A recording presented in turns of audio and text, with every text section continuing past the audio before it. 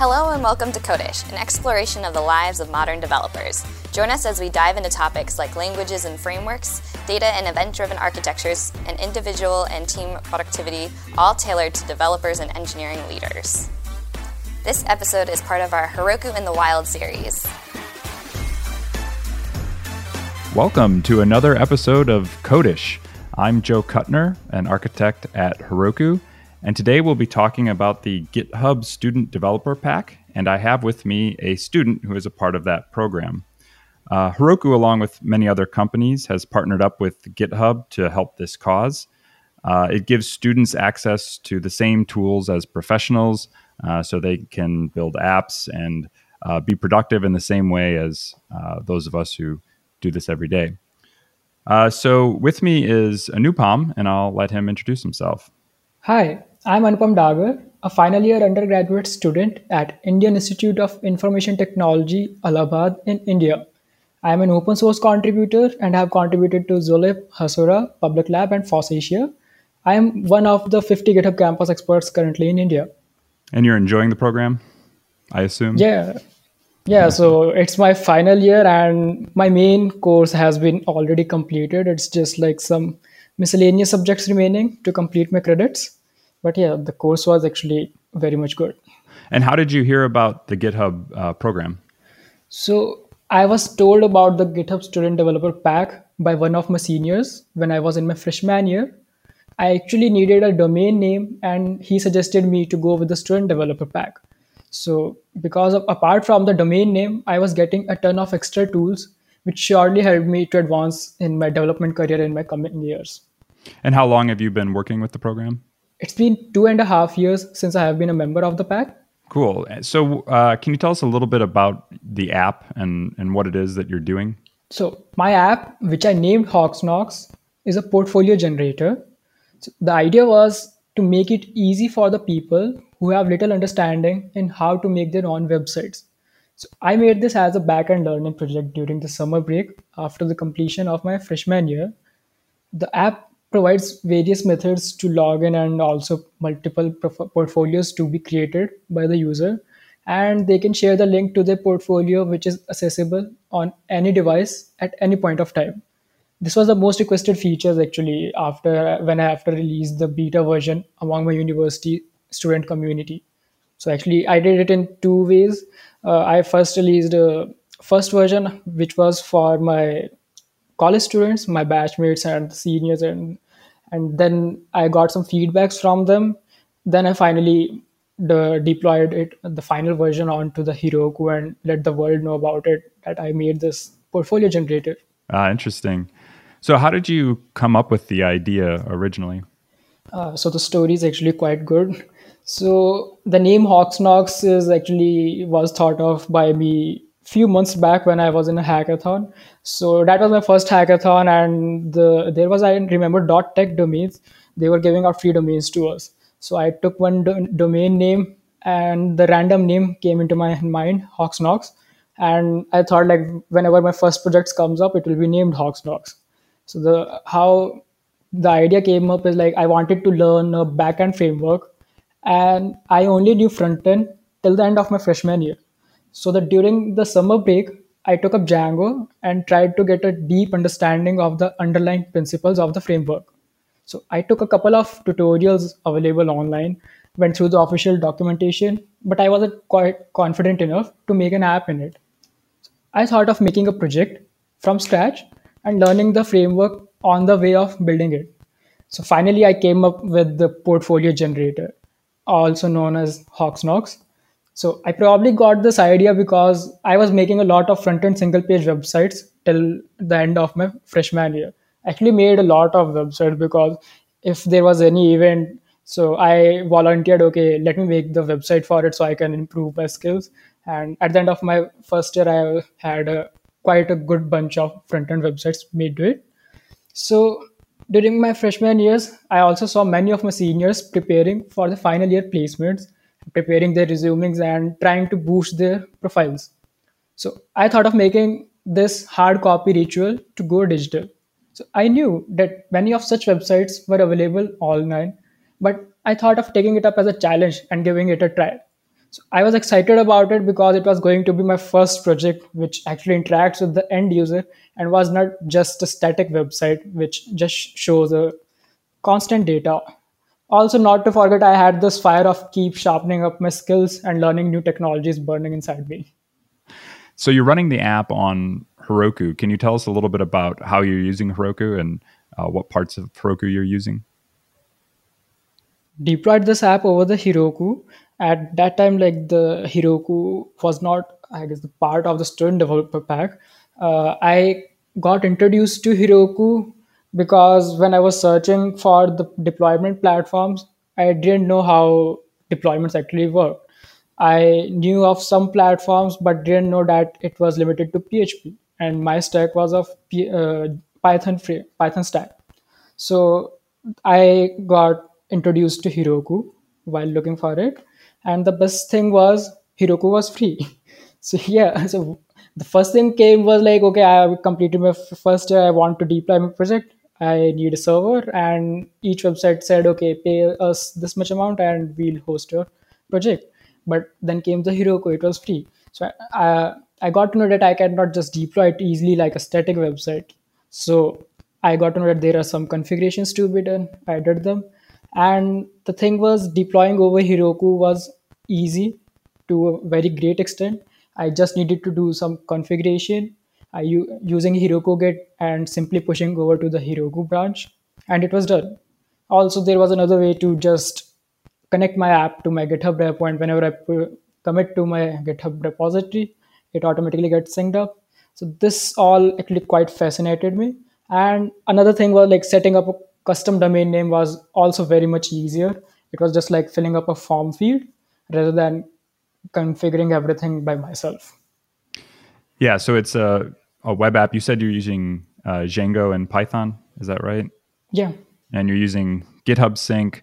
Are you using any of our add-ons, databases, caching services, anything like that? Yes. So for this app specifically, I am using the Postgres add-on.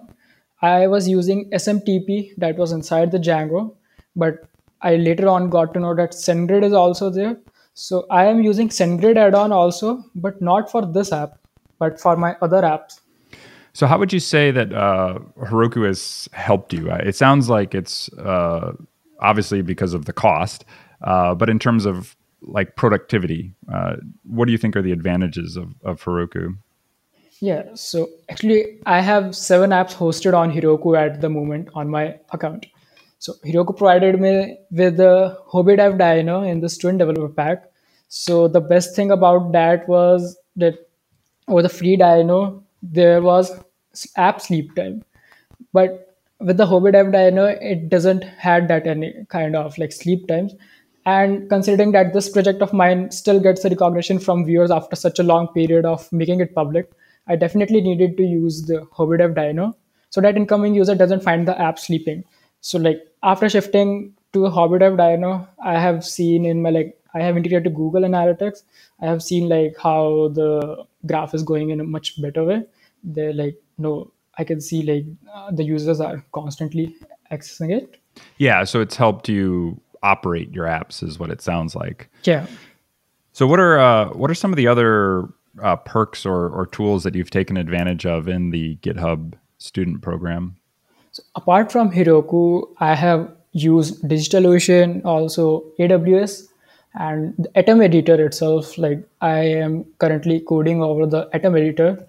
Then the unlimited free private repositories provided by GitHub is actually which is something use a lot because there are some projects which I can't make public because they are my semester projects or like I have not allowed to make it public. Then I have used Namecheap to get a domain name. I use SendGrid heavily to integrate mailing in my apps. And then there are quite a new additions to the student developer pack, which I haven't availed till now because they were added recently.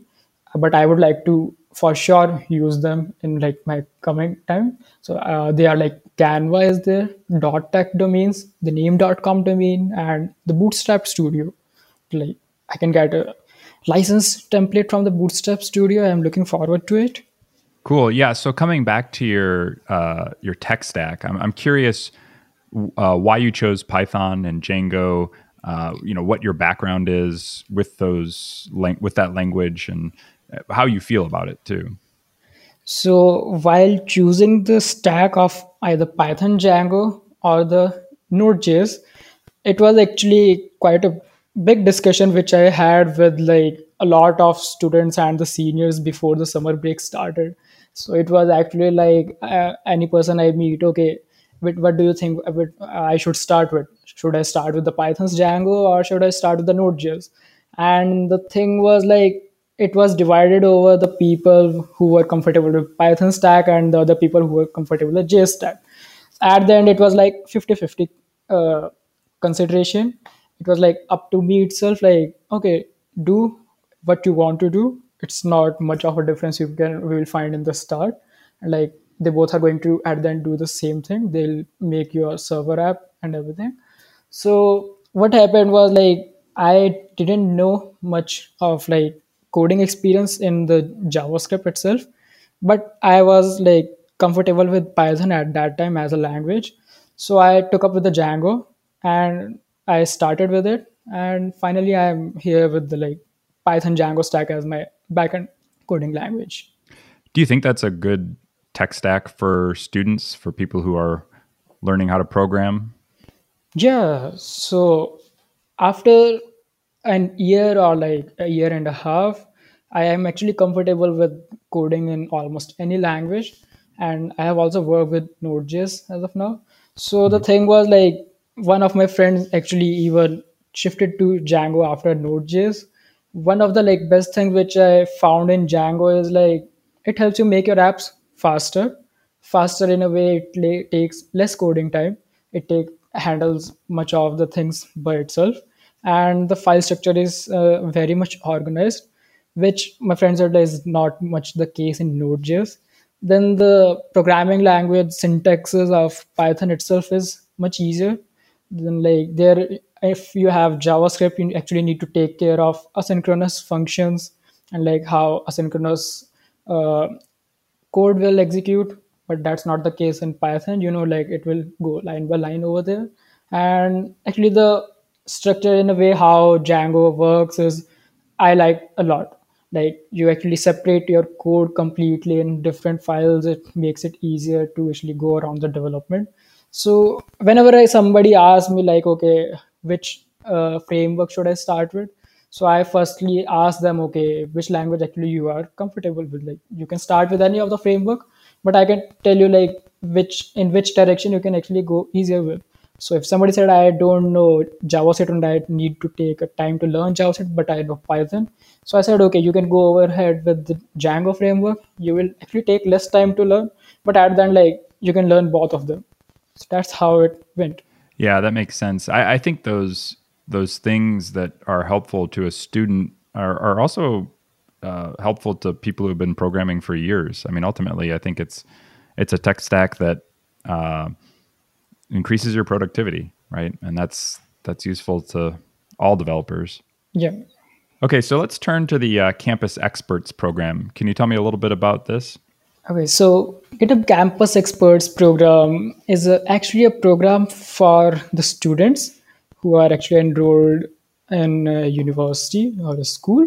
So it's basically for building your on-campus tech community and like with the support of GitHub. But it's not limited to that, like you only build an on-campus tech community. It's basically a platform for you to actually enhance your skills, be it speaking or be it your leadership skills. Actually, you can get invited to different hackathons where you can interact with people or like conferences you can attend and like have a talk with leaders of the industry and like express yourself, and like, that actually gives you a good platform to be a good leader and like enhance your shiver or stage fright or like talking to people in public. Yeah, so it sounds like it helps with more than just technical skills, right? It's things that other things that and those are skills that you need to work in any professional environment. So that's very interesting to hear. So actually, it's not just like, it's kind of, I take it in a way like, don't just code. You are much more than a programmer. You actually can express yourself, how much you know. Go talk to people, have a healthy community, get some good discussions over what you actually know. Let the world know about what actually do. Be a good leader and like be expressive. So, what are your plans after school, or do you hope to continue working on this project? Do you look forward to entering the industry as a professional? So currently, I am in my final year. It will be 1 year until I join as an industry professional. I'll be for sure moving forward to taking up a job in the industry for the same software developer role. I'm also actually have research prospects, which I might do, like pursue my masters after some time, doing as a working as an industrial professional. Like I have actually published a research paper also, and like going for a research intern for the same. So in a long term plan, I actually want to make a SaaS based product of my own, which actually people use it. So currently, I'm been making projects which are used like not much by the people, or like it's just being live and like people see it. Okay, some kind of project this like exists. I actually want to make a project which actually reaches to a good amount of people and they actually use it in their daily lives. And coming to this project, Hawksnox itself, so I made it actually around 3 years back. After that, I didn't get a good amount of time to maintain it. I maybe come up with a complete new version of it, kind of like completely new Hawksnox, which is still a portfolio generator, but completely better than what it now is.